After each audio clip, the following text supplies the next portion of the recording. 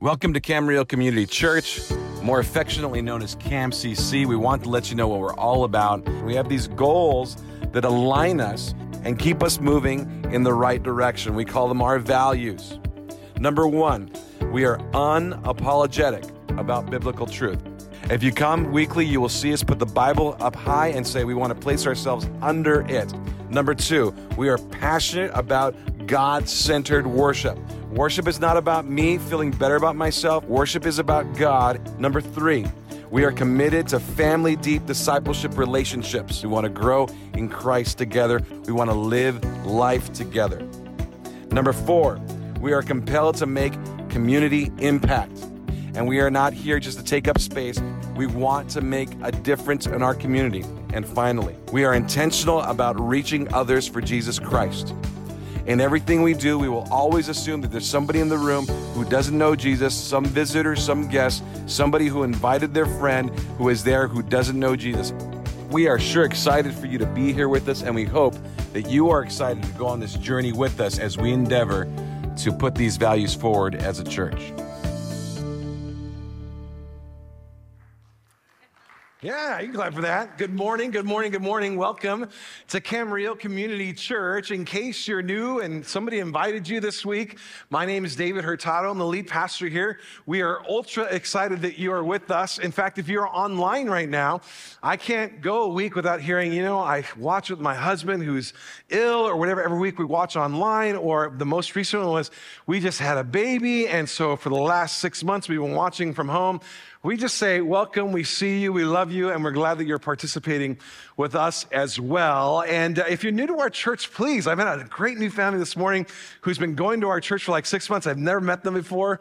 And they came up to me and said, hi, this is our name, this is how we got in the community, this is how we heard about you. I love those interactions. I'll be out on the patio afterwards, so please come and say hello. Let me know how you got here. I'd love to be able to put a face with a name and try to remember your name in the midst of like 500 different names. So give me some grace on that.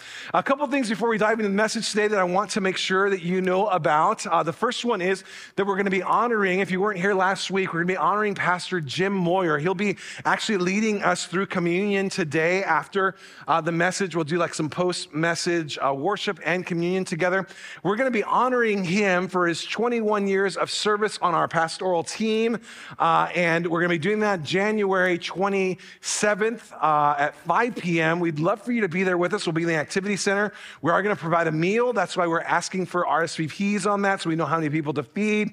If you have been impacted by his ministry in the last 20 some odd years, in some way, shape, or form, would love for you to be there. There's going to be a little bit of an open mic time where you can share what he's meant for you in your own life, maybe your family's life, things of that nature. We'd love for you to be there. And then quite honestly, I'm just going to be very forthright and open here. We are going to be asking those who are present if they would consider as well in this new endeavor that he's doing, a new ministry endeavor he's doing with GDI, if you would be willing to support him financially in that. We want to make sure Jim has everything he needs moving forward. He'll be kind of like our missionary to GDI, which is an organization that teaches discipleship throughout the world. And he will remain pastor. We will continue to maintain his pastoral license. So he'll still be licensed through us. He'll still be going to our church, those things, but he's transitioning to a different ministry role. And so we want to celebrate him. So please come on January 27th, RSVP for that. Come on January 28th, because that day our elders will be on stage. We'll place hands on him. We will send him as our person that we are sending to the glory of God for the kingdom of God and his purposes. So we want you to be there for him so we can definitely celebrate him accordingly. Second thing is we have a worship night coming up this month called One Voice. And this is actually rather unique. We haven't done anything like this before. We've done a lot of worship nights, but this will be much different. It's going to be a multi-church worship night. There is a pastor in our community who's new to his church. And if I could just be forthright again, he's come and said, hey, I feel like our church has been a little bit like separate from the rest of the churches in the community. And I want to be able to send a message to my church that we are one church amongst many churches that honor Jesus Christ in Camarillo. And if we're going to reach Camarillo, we're going to have to do this together. And so we're not in competition with each other. We love each other. And so he wanted to do this kind of like a multi-church worship night. I love the heart in that so much. I said, you can do it here. I will not be on the stage because I don't want it to look like I'm trying to present myself. Kelly will lead the worship. The worship team will have different figures from every different church. We will have another pastor do like a 10-minute message. A different passage from another church in town will be leading us through communion. It's going to be a special night where we worship God with one voice, even though we're 4 or 5 different churches. If you would do me a pastoral favor, write this date and time down. I would love to see CAMCC well represented at this. I would love to be able to give that picture to his church that we are one together, even though we're different churches. We need different churches to be there and not just his church there, right? They're coming across town. I'm just asking you to show up January 28th, 7 p.m. Our greeters will have different greeters from 4 different churches. Our children's ministry will have different children's workers from like 4 different churches. And then represented on their stage will not be me. 4 different churches will be represented in that vein too. So would you show up on January 28th and let's make that a special night. By the way, it has the potential to be packed in here. It could be pretty amazing. And we're going to worship together with one voice. Will you do that? All right, well, the 3 of you that will are going to have a wonderful time. The rest of you, I am withdrawing my prayer blessing over. No, I'm just kidding. All right, let's get started. I want to start off by just saying to you that when I was a kid, I went to this private school in a very depressed neighborhood. All the families were kind of working class, and they didn't want their kids to go into like the school system, which was horrible. It was like, 50 years ago, you had to walk through a metal detector to go to school. That's kind of the neighborhood that I lived in when I was a kid. And so we would, families would try really hard to send them to a private school, and those private schools would actually have not a lot of money. It sounds counterintuitive, but the truth of the matter is it's all working class families. And so these schools would put on, the school that I went to every year would put on like a fundraiser, and they would sell chocolates. Ever heard of the world's finest chocolate? It's not true. It's not the world's finest chocolate. Years later, I would be introduced to Ghirardelli. That's the world's finest chocolate. But anyway, they would lie to us kids and tell us that you're going to sell the world's finest chocolate to people, and we're going to raise money for your school so school can buy windows or whatever it needed at the time. And so they would always like present these things like, if you sell the most boxes in the whole school, you'll get $300 cash. Like, bam, I'm on it. Or if you sell the most boxes in the whole school, then we'll take you and 2 of your friends and we'll rent a limo. We'll drive you to San Francisco. You can go to the Hard Rock Cafe. I did that. It was like awesome. Like, I'm winning that, baby. And I'm taking 2 of you fools with me, right? And whatever the you sell the most, you win. I was like, I'm going to win it. And I won it like every year except for one year when the Averell family, they cheated. They had like 5 kids and all 5 of them would sell chocolate bars, but then they'd only put it in Cheryl's name. Like the other 4 didn't sell one chocolate bar. Yeah, right. Liars. And so they did that so they could beat me. And so they sold like 45 boxes in 21 days. Liars, cheaters. I don't have any bitterness towards them at all. But I would set goals for myself. I was going to sell, it's 3 weeks, 21 days. I'm going to sell a box a day. That's 21 boxes of 36 chocolates is what they come in, right? And I would set goals. I'm going to make sure I sell 21 boxes, 21 days. And I would not leave until I had sold the box of chocolates that I was selling. This is a true story. I had family members saying, you're going to be a millionaire. Like, you're going to be really rich. Like, you're the next Elon Musk. And then I decided to be a pastor.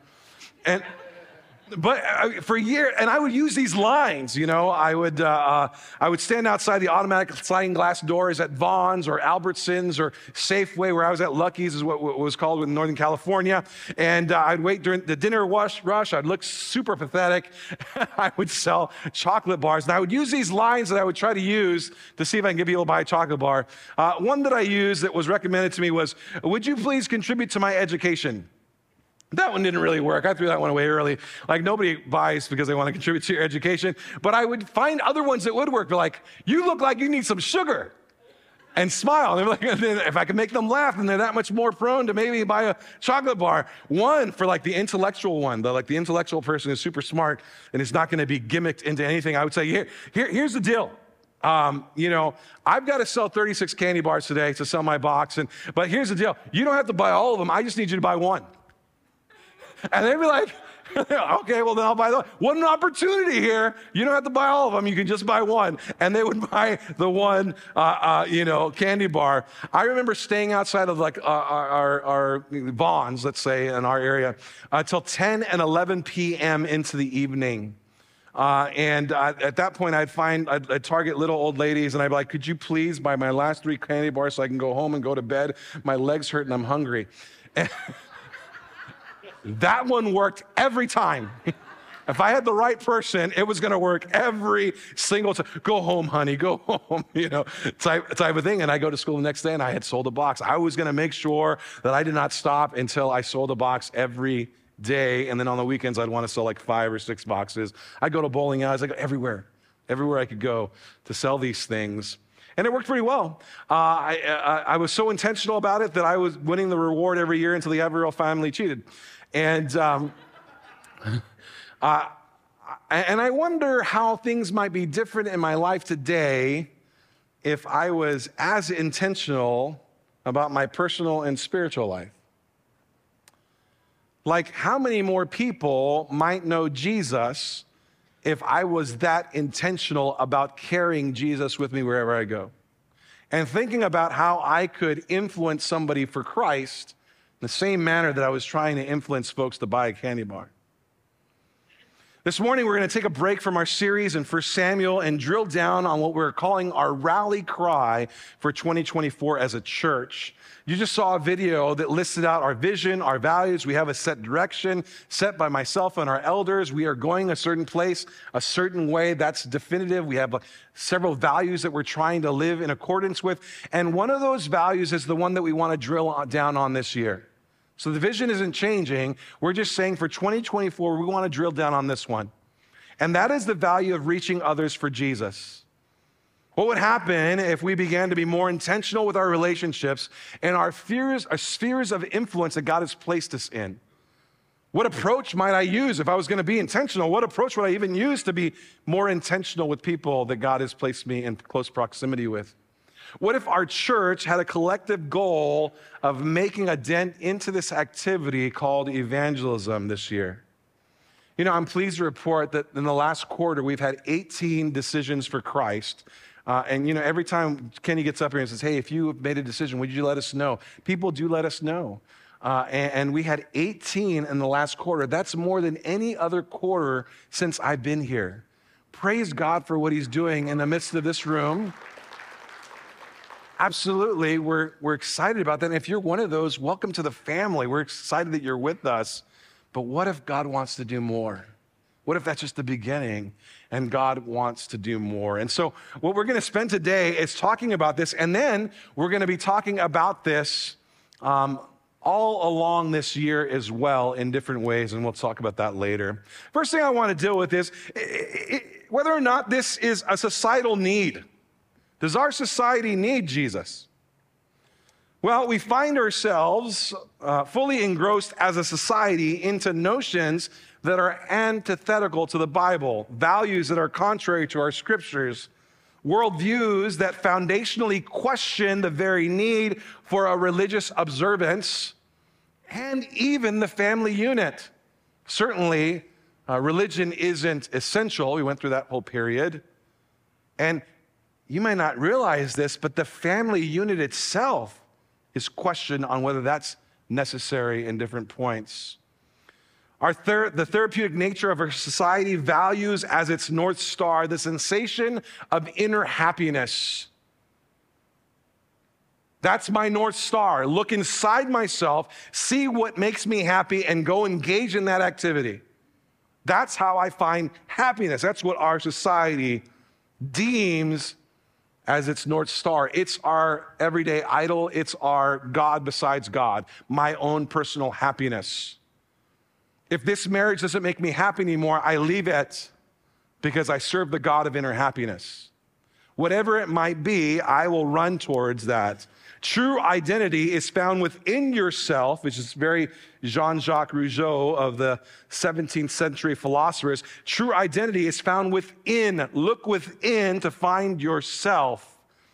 You are most truly yourself when you're acting in accordance to your own nature. Look within, find your nature, and act according to that nature. Again, very Jean-Jacques Rousseau. And here's the problem with that. We as Christians have a different worldview. Our worldview is that our nature is flawed. Our nature is sinful. As soon as man decided to walk away from God. We inherited a sin nature. Every one of us has it. We don't argue with the 2-year-old child that teaches us. I didn't have to teach them how to do wrong. They just know how to do it because it's in our nature. So if I'm looking inside myself to find fulfillment in my nature, what if that nature is flawed? And what if that nature leads me to things that are not satisfying? And in the end, I thought I was going to be happy, but I'm not. That is the culture that we live in, that we have a different understanding about. The highest virtue of our society is to have the freedom for self-determination, whether that's relating to gender identity, sexual identity. It is the true morality of our culture. This is the mindset of secular mindset. True morality is to give people the opportunity to self-determine for themselves who they are, and what they should do for their own happiness. What's most concerning about this ideology is these notions are becoming more and more every day taken as fact. So if you think or believe otherwise, you are labeled as a hate group or pushing forth hate speech. Listen, we live in a day and age where our society is thoroughly confused, searching for solutions for their God-sized void in the wrong places. And the fact of the matter is, you have the solution. You have the solution. You have the solution. You have the solution. But we're driven to quietness because we're scared of offending contemporary societal notions of truth. And that's problematic because the world is drowning in a sea of despair, and we have a lifeline, but we're keeping it to ourselves. So today what I want to do is talk through several different approaches that God might utilize in your life to affect and influence people in your sphere of influence, that God might already be drawing to the kingdom of God, to a relationship with his son in Jesus Christ. We're going to go through like what I call like a biblical theology of approaches. We're just going to look through the New Testament. What kind of approaches were used when people were trying to affect the influence of the gospel, the influence of Jesus Christ onto their friends and families and the community around them? What approaches were used? And let's look at those approaches and which one could I utilize? Which one do I resonate with the most? So let's look at some approaches. I come equipped with 6 different approaches, different evangelistic approaches that are seen in the Bible. And by the way, not all of them will suit you. There will be some that you'll go, I'm kind of drawn to that one. I feel like I could do that one well. This approach over here, I actually have a little bit of a disdain for. I don't like that one. It seems opposite of me. I don't think I'd be drawn by that, and so I don't want to utilize it. Here's the point. Find the one that suits you and dive into it. I'll give you an example. The first approach is not one that I'm that excited about. We could classify this approach as the confrontational approach. It's just opposite of who I am. I generally want to influence people to where they're happy to make a decision for Jesus. I don't like the confrontational approach. I'll give you an example. I was on a train in the last 2 months. I do this weird thing. I go on trains. I go to San Diego. I study on them. My ADD brain works that way. I look up and go, there's a house on fire. And then I'll read more. And then I'll look up, there's an empty swimming pool. That's kind of weird.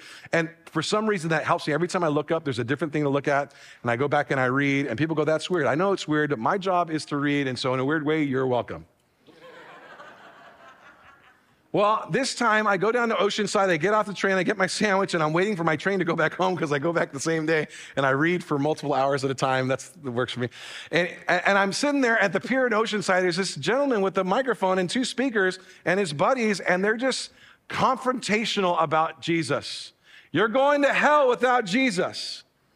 And I hear I'm a pastor going, I would never use that approach. I don't think that approach works. I don't like that approach. It doesn't suit me.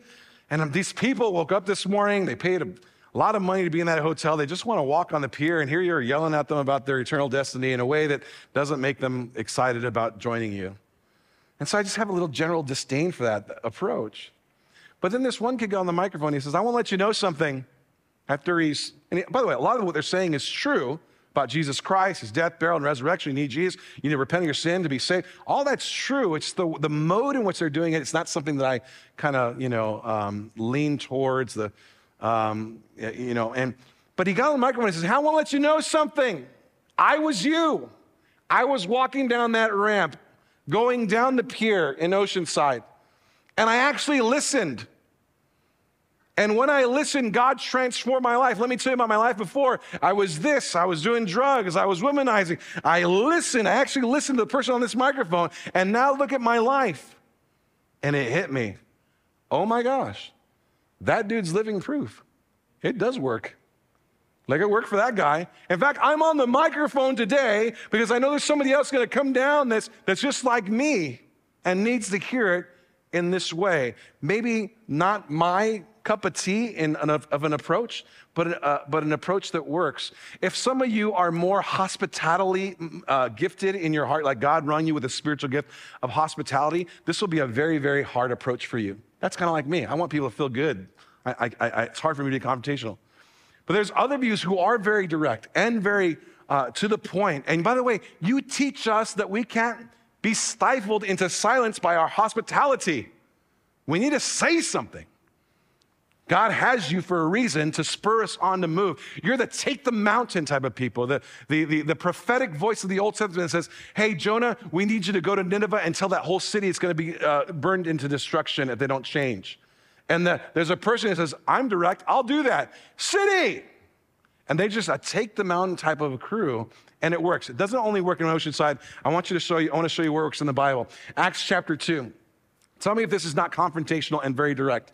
Men of Israel, this is Peter talking, hear the words, Jesus of Nazareth, a man attested to you by God with mighty works and wonders and signs that only God can do through him in your midst. And as you know, this Jesus delivered up according to the definite plan and foreknowledge of God. Side note, foreknowledge here is accordance to a definite plan. It's a choice of God that Jesus would come and die on the cross. And then he says, this Jesus delivered according to the definite plan and foreknowledge of God. You crucified him.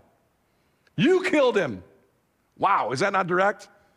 By the hands of lawless men, and God raised him up and loosed the pangs of death because it was not possible for him to be held by it. Praise God, he couldn't be held by death. And by the way, if you're wondering if this worked or not, later in the passage, now when they heard this, they were cut to the heart. We did kill him. He was the Messiah. And Peter said to the rest of the apostles, brothers, they said to Peter and the rest of the apostles, brothers, what shall we do? And Peter said to them, repent and be baptized, every one of you, in the name of Jesus Christ, for the forgiveness of your sins, and you'll receive the gift of the Holy Spirit.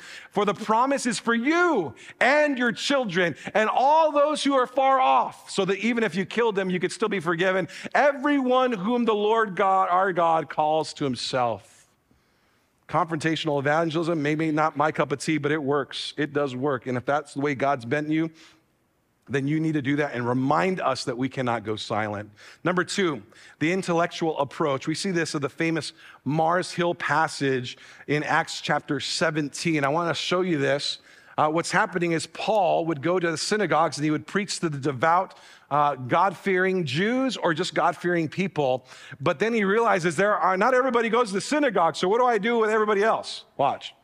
Now, while Paul was waiting for them in Athens, his spirit provoked them within him as he saw the city was full of idols. They're worshiping all kinds of other gods besides God. And so he reasoned in the synagogue with the Jews and the devout persons, and then in the marketplace every day with those who happen to be there. I want to go for those who aren't also religious in nature or come to have a different worldview of the God they worship. And some of the Epicurean and Stoic philosophers also conversed with him, and some said, what does this babbler wish to say? Others said, he seems to be a preacher of a foreign deity, another God, because he keeps on preaching about this Jesus and this thing called the resurrection. We'll keep on going. And they took him and brought him to Areopagus is what I'm going to say. Whatever. Saying, may we know what this new teaching is that you are presenting, for you bring some strange things to our ears, and we wish to know, therefore, what these things mean. Now, all the Athenians and the foreigners who lived there would spend their time in nothing except telling and hearing something new. They actually had a cultural value of, hey, is there another God out there? We want to know about it. They believe in a pantheon of gods. And so tell us more. We want to hear more about this. And so Paul, standing in the midst of Areopagus, it said, and men of Athens, I perceive that in every way you are very religious. Watch this. For as I pass along, I observed the objects of your worship. I found this altar that has this inscription, to the unknown God. They had a value of worshiping every God, a pantheon of God, thousands of God. Well, they have one to the unknown God. What therefore you worship is unknown, let me proclaim it to you. That is very, very strategic. He's saying, intellectually saying, hey, you have an unknown God? I know who he is. Let me tell you about him. In fact, he's a God who's higher than every God.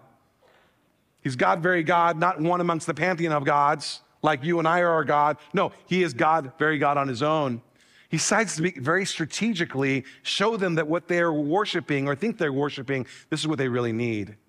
Some of you are bent this way. You have an intellectual approach. You can see the needs of society and you can present in a way that shows them that what they need is Jesus.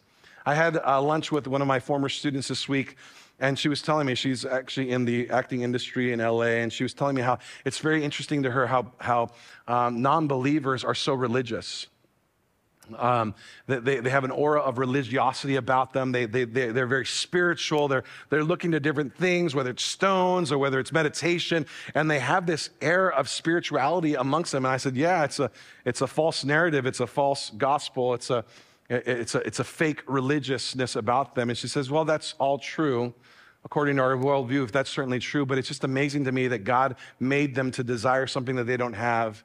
And I just view it as, hey, you have this part about you that wants something transcendent. I know the transcendent one. I'd like to introduce you to Jesus Christ. See, one way you can look at it negative and they got it all wrong. Another way you can look at it, no, you have a desire that God put inside of you to need something that you don't know about, and I'd like to share it with you. You may be of a person of a direct nature, use the confrontational approach. You may be of a very intellectual nature, use the intellectual approach. And then there's the discipleship approach. Discipleship approach. Many of you have gone through GDI, our triads or quads, and a mechanism that's just disciples people through in their faith. And I want to let you know, it's actually biblical. Jesus used it out of Luke chapter 5. I want to see this. After this, he went out and he saw a tax collector named Levi sitting at the tax booth, and he said to him, follow me. Come, live like I live. Do what I do. Leaving everything, he rose and he followed him, and Levi made a great feast at his house. He wanted to tell his friends about it, and so there's a large company of tax collectors and others reclining at the table with them, and the Pharisees, as religious leaders and scribes, grumbled at the disciples, saying, why do you eat and drink with the tax collectors and sinners? Something's off. And Jesus answered them, those who are well have no need for a physician. Ironically enough, the very religious leaders were the ones who were sick, but in an irony, saying, I'm not coming to those who are well, I'm coming to those who are sick.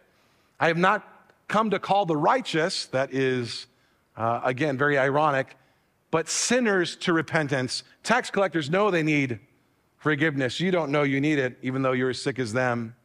But he came in and said, just follow me. Paul would end up saying, follow me as I follow Christ. There are some of you that have a magnetic personality that people just want to be like you. Can I hang out with you? Can I have some of what you have? I just want what makes you tick. And your style of evangelism can be, hey, why don't you follow me as I follow Christ? Let me show you. We have a whole mechanism here, if that is you, to dive into, invite others to live life as you live life, disciple them through that mechanism. This is a magnetic person who does that. The fourth one is a service approach. A service approach. This is kind of a cool one. I want you to see this out of Acts chapter 9. In Acts chapter 9, there is a lady who is known for her acts of service in the community, and I want you to see how people come to Christ because of this. Now, there was in Joppa a disciple named Tabitha, which is translated means Dorcas. She was full of good works and of acts of charity. That's what she's known for in the Christian community and outside. And in those days, she became ill and she died. And when they had washed her, they laid her up in the upper room. And since Lydia was not far from Joppa, the disciples, hearing that Peter was there, sent two men to him, urging him, please come without delay. And Peter rose and went to them. And when he arrived, they took him to the upper room, and all the widows stood beside him weeping, showing the tunics and the garments that Dorcas made while she was with them. Even there, they're showing, look how awesome she was. Look at her heart of service. And now there was in Joppa a disciple. Oh, let's go to the next slide. There we go. But Peter put all of them outside and knelt down and prayed, turning to the body and said, Tabitha, arise. And she opened her eyes. And when she saw Peter, she sat up and gave her his hand and raised her up. And then, calling the saints and the widows, he presented her as alive. And it became known, I wish I would have highlighted this, I forgot to. And it became known throughout all of Joppa, and many what? Believed in the Lord. Why? Because she had influence around the community for the good works that she had done, that they're like, wow, God raised her from the dead, and look at her now. We want some of that. And he stayed in Joppa for many days with one Simon the tanner. Some of you maybe are not as good with words, but you can do things. You go to your neighbor, you mow their lawn when it's overgrown, and you say, so I'll let you know I wanted to do this for you. And you do this, and then they go, what makes you tick? Why are you doing all this? Why are you so kind? And there's your divine opportunity. Well, because I'm a believer in Jesus Christ, and I've received so much from God that I just want to lovingly serve others. In fact, if you're ever wanting, you can come to church with me, and believe it or not, you don't have to be a part of a country club. You can just come. You don't have to, you can come with me. I can come any week. Yeah, you can come any week. Believe it or not, it's open door for you. You're welcome. You don't have to pass a test to walk through our doors. And that is your opportunity. The last two I'm going to paraphrase just because they're a little longer in nature, but I'm going to challenge you to go back and read them yourself. The fifth approach is a testimonial approach.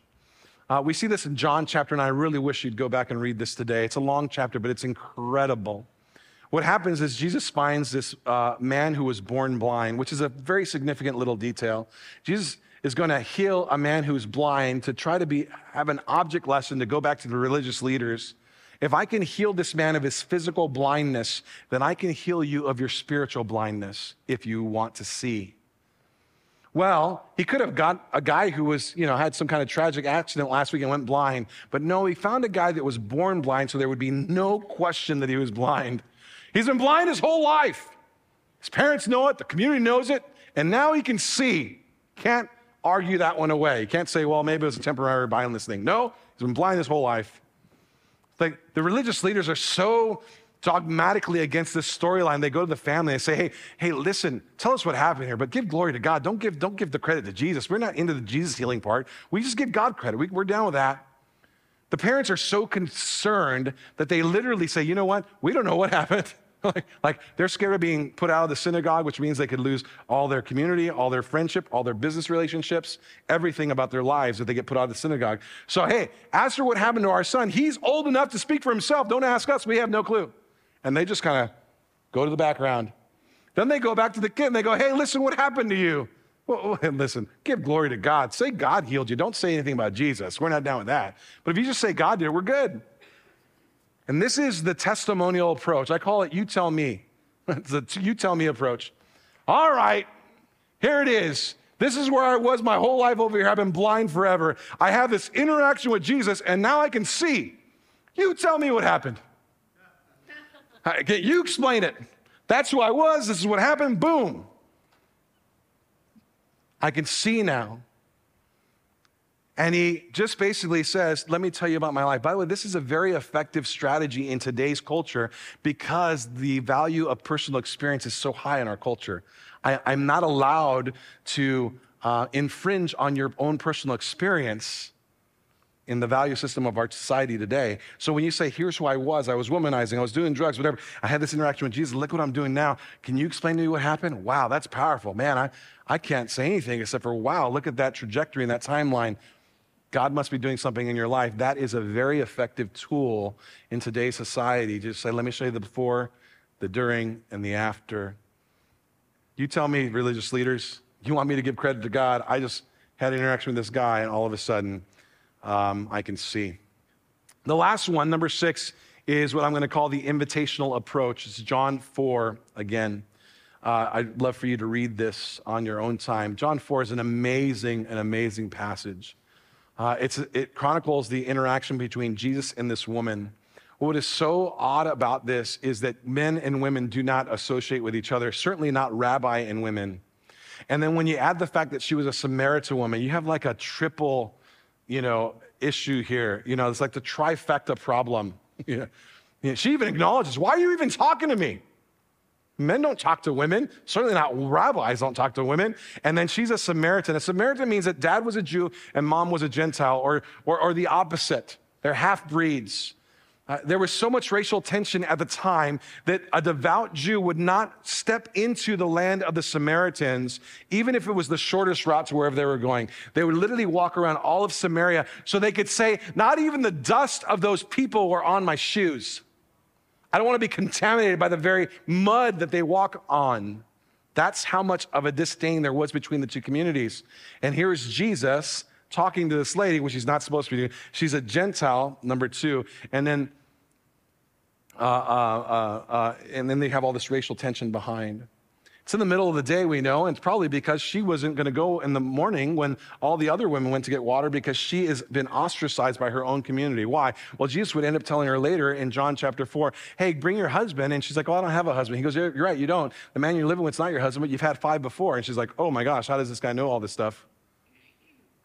So she's ostracized. She's going to get water at the wrong time of day, alone with Jesus, who she's not supposed to be talking to, and he's not supposed to be talking to. And he asks her for some water.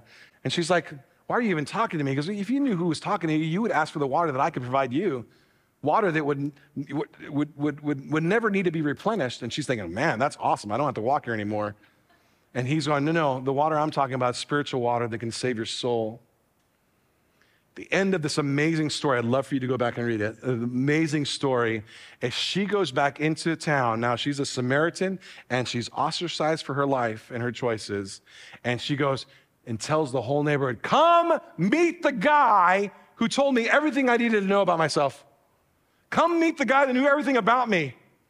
This is the come and see approach. This is the invitational approach. I don't even know what to tell you, but I can tell you who can tell you.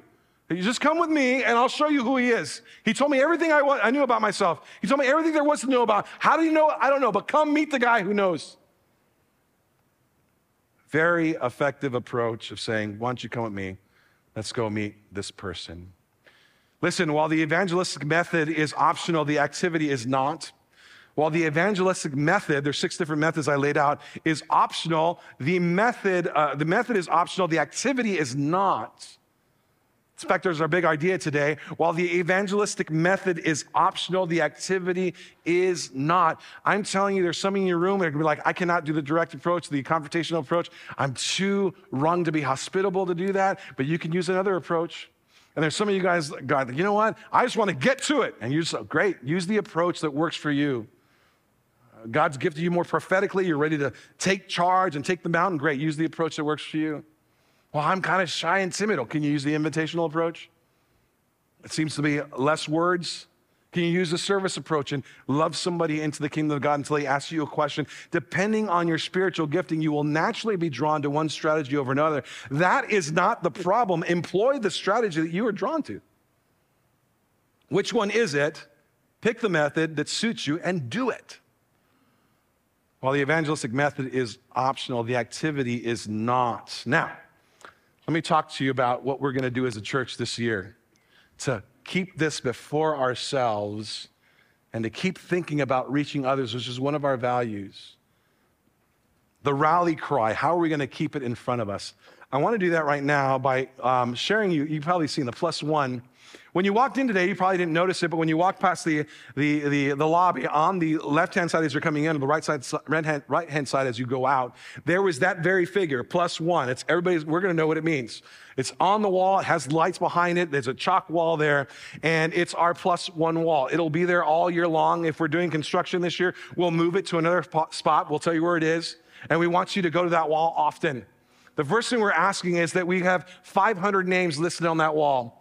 There are little markers on the wall right now. You can take one. They're chalk markers. I put my person on the wall. We're asking for first names only, not last names. We don't want this to be creepy or weird. So we're not trying to tell people that we're targeting them or anything like that, but first names. And if your person has such a unique name that they'll know that they were targeted, well, then use an initial. or banker, or teller, or put down, gardener, or barber, whatever you want to do. But most people have a name like John. There's a million Johns in Camarillo, so they're going to know. All right? So you put their name on there. We want 500 names on that wall.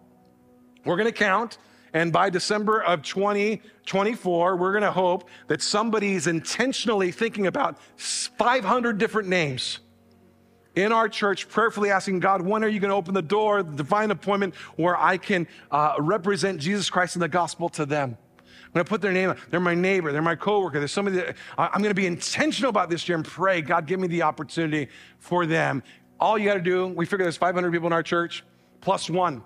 If everybody had a plus one, we'd have 500 names on that wall, and we're going to pray for them. Some of you guys are prayer warriors. You go to that wall, and you start praying for people by name, that God would do something in their lives. I want you, before you leave today, to go on that wall and put a first name of somebody on that wall. From the first hour, we already had several names on that wall. We'll come back to it all kinds of times this year and ask you, have you been to the wall? Have you put down a name on the wall? Do you have your plus one on the wall? Number 2, 500 names we're hoping to go on. We want 300 of those people to have been invited to something at our church. So here's what's going to happen. God, I'm praying for Susie. I put her on the wall. Give me the opportunity. And then boom, opportunity comes. Oh my gosh, I can't believe it. God did it. Hey, would you like to come with me to trunk or treat? Hey, would you like to come with me to Easter? Did you know that our church is not one that's like exclusive? Like you could come with me. You don't have to jump through any hoops. You could just walk in and sit next to me. I can. Yes, you can. Would you like to come to Christmas? Whatever it might be. We're doing out in the lawn, we're doing something for the kids. We're watching a movie. Would you like to come to that? Just sit next to me. As soon as you invite them, whether they say yes or no, you go back to the wall and you put a check mark by their name. We want 500 names on the wall. We want 300 of them to have check marks, meaning that we have intentionally invited them, and we will count the number of check marks that we have. Finally, number 3, we want 100 of them to have come. Now, that's a God thing. We'll leave their salvation in God's hands. But we're believing that we're going to put 500 names on the wall, 300 of them are going to have been invited, and 100 of them will have come. So when you come and like, oh my gosh, my plus one came with me, go back to the wall, and where there's a check mark now, put a plus mark. You got a name, checked it off, plus they came. Whether or not God saves, that's on him. We leave that in God's territory. But we're going to be intentional about trying to reach others for Jesus Christ. Now, I don't know about you, but I felt a lot of feelings of internal rage inside as the climbing rate of school shootings continues to rise over the last several years. Not only was it the climbing rate of these occurrences that made my rage rise, but I think it was in Florida and I think it was in Texas that apparently there was some hesitation for peace officers and school security guards to attempt to protect the children. Now, I know not everybody who has sworn to protect and serve would have acted in the same way. I have family members who serve in our community in Ventura County who I know take that seriously and would give their life to protect and serve. I'm not saying that everybody's like this, but in those two communities, there were situations where they hesitated, and it was infuriating inside because that was your job. That was what you're supposed to do. That was your post. You were supposed to protect. So there's a special indignation in my heart because of that. In some ways, I wish I felt the same type of indignation for ourselves when we stay silent as those around us head towards their own destruction. While the evangelistic method is not optional, or is optional, the activity is not. Guys, we're not talking about candy bars here. We're talking about people's souls. And God may have placed you in the exact place that he wanted to place you because he's drawing somebody, and it's your job to speak up to the person that he's drawing. Join him in that effort.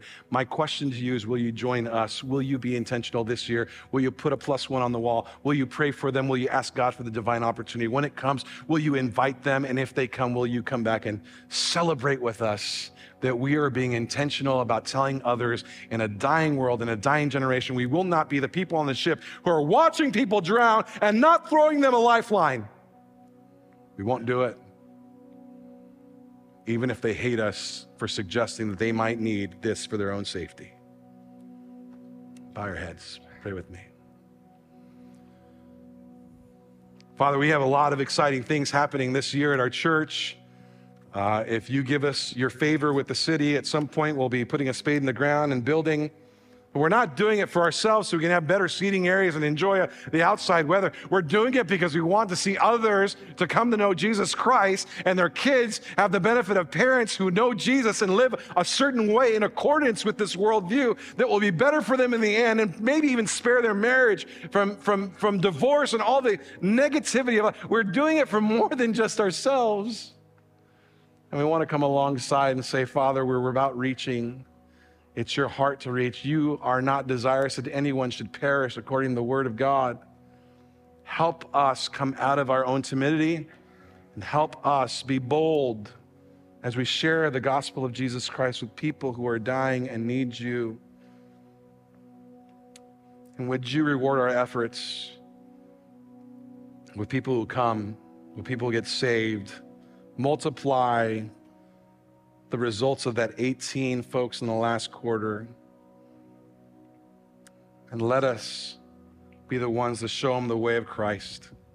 We ask it in the name of Jesus. Amen. So my name is Jim Moyer. I'm one of the pastors here. I want to say good morning and Happy New Year.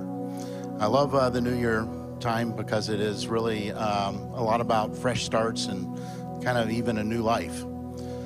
So in a few moments, we're going to enter into a special time of worship and participating together in communion.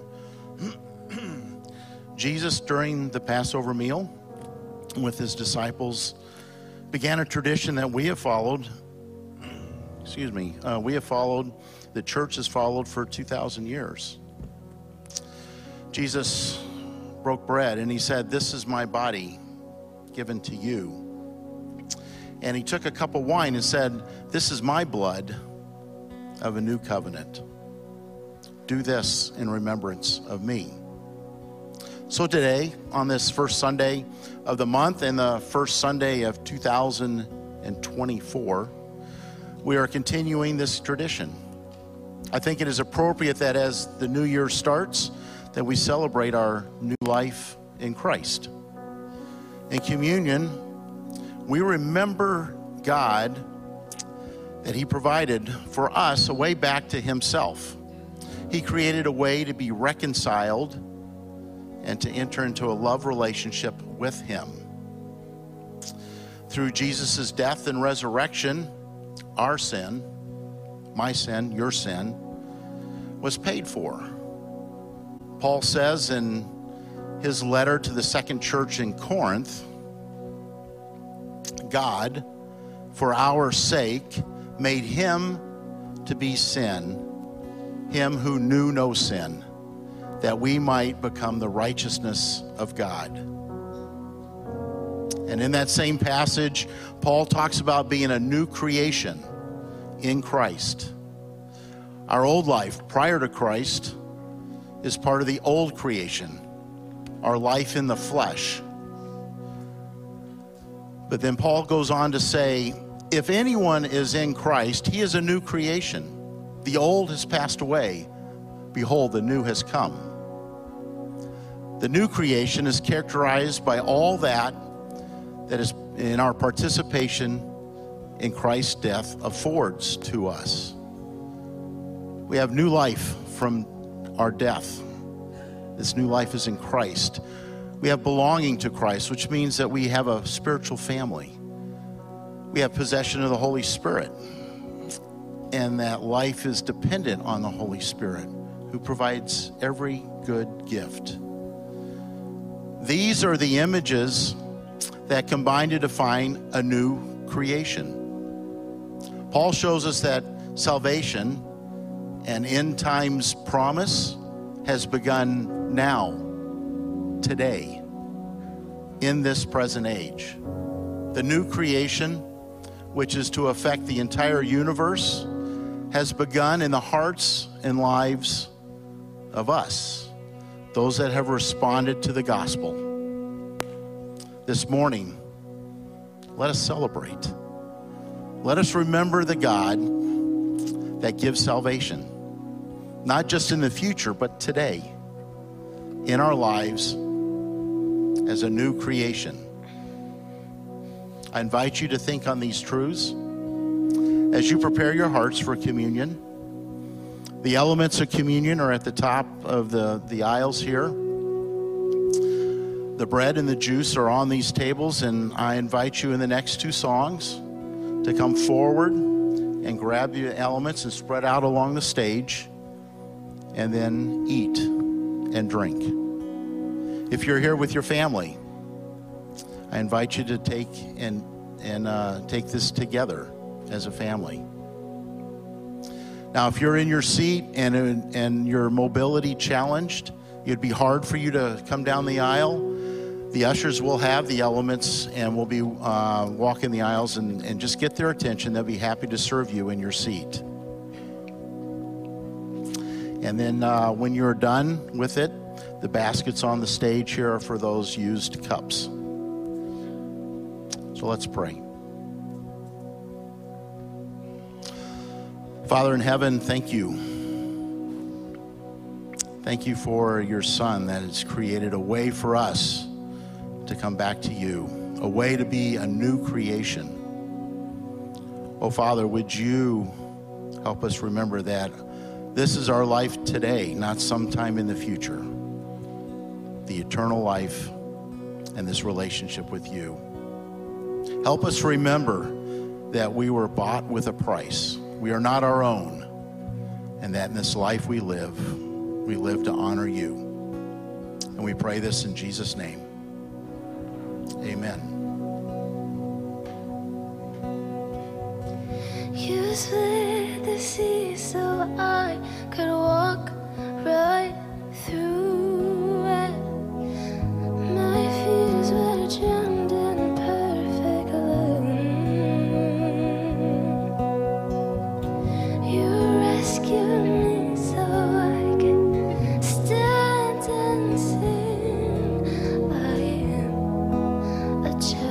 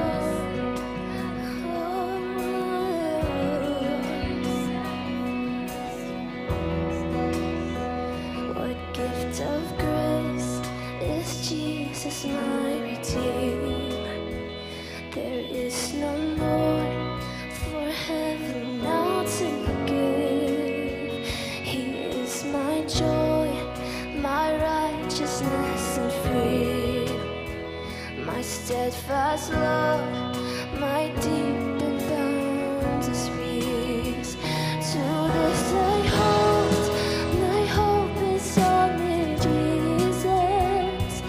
For my life is wholly bound to this.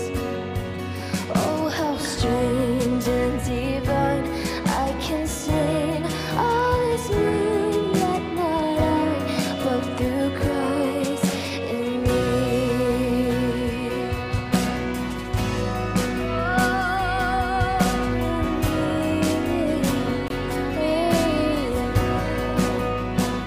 The night is dark, but I am not forsaken. For by my side, the Savior, He will stay. I labor on in weakness and rejoice. For in my need, His power is displayed.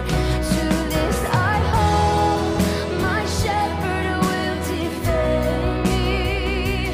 Through the deepest valley He will lead. Oh, the night has been won, and I shall overcome. Yet not I, but through Christ in me.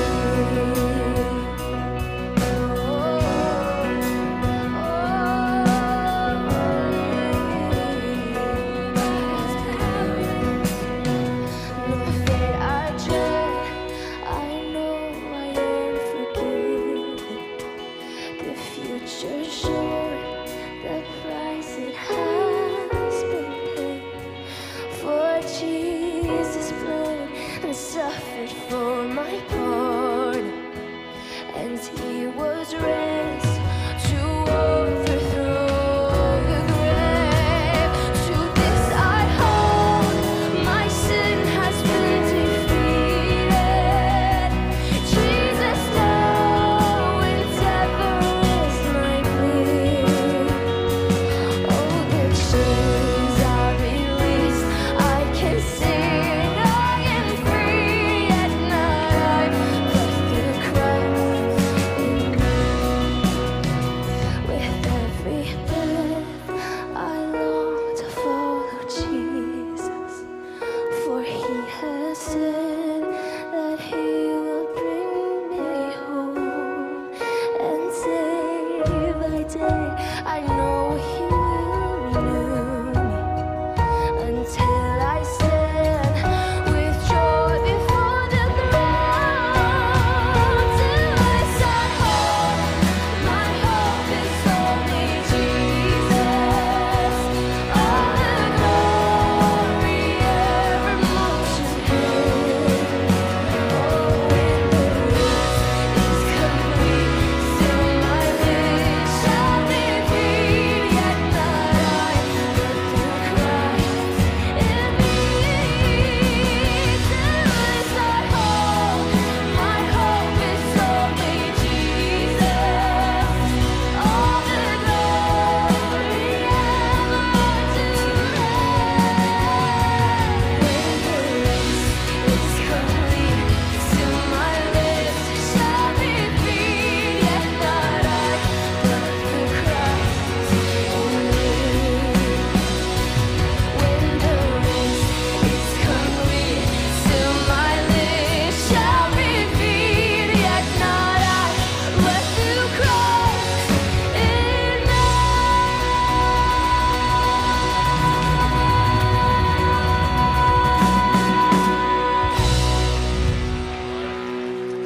All right, awesome. You can go ahead and have a seat. What a great morning. We're super excited about this plus one thing and what that's going to mean for our church and our community as we intentionally reach out here. We take very serious our ministry here in this community. But I just want to remind you, we also have ministries throughout the world. And a year ago, we were doing a campaign for the Welcome Project. We're raising money for this new project. And God just put on our doorstep at the same time this missionary from India that we support who's trying to raise money to build his church down there. The Lord impressed upon us that we need to be part of both things, what we're doing here in our church and our community, but also what he's doing throughout the world. And in addition to what we raised for our project, we raised $50,000, which in India, believe it or not, will build a 3-story church. And I have some pictures I wanted to show you real quick. They've started construction.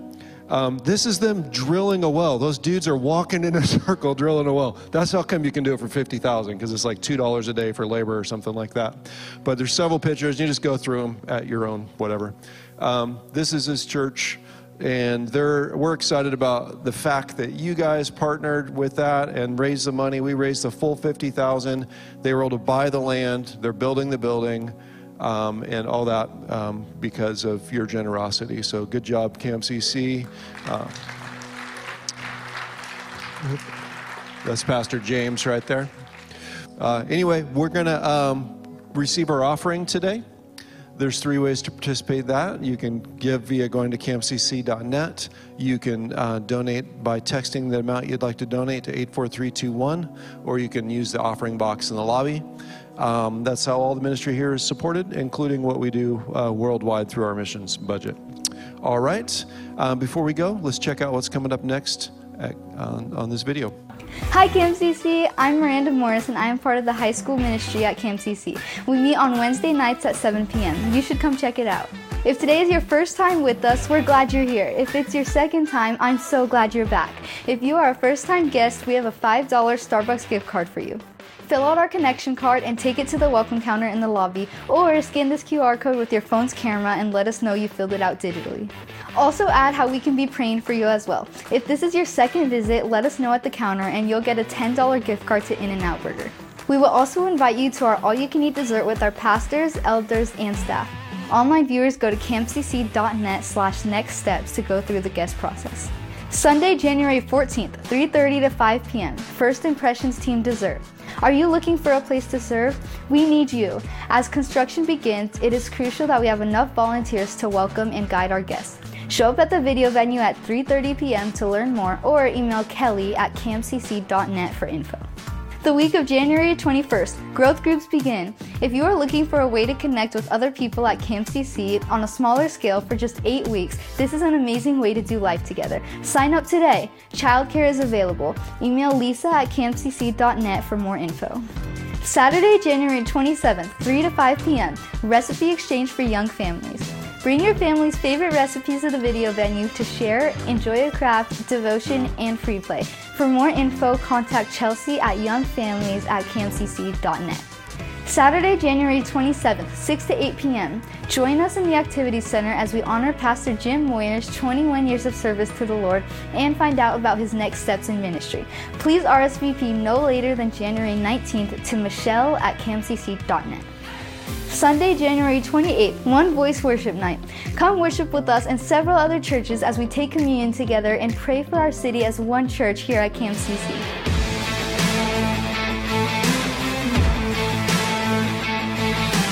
To stay in the loop of what is going on at CAMCC, follow us on Instagram, like us on Facebook, and subscribe to our YouTube channel. For more info on any of these events, go to camcc.net. What an amazing message that we just heard from Pastor Dave today. And I'm just so thankful that the Lord not only invites us in to participate in his kingdom, to be sons and daughters, but he also invites us in to participate in the laboring in his kingdom. And so I'm so thankful for that. God has been so good to us. Regardless of the method, God has called us all to be evangelists for his kingdom. And so we just want to invite you to go and participate in that initiative this year.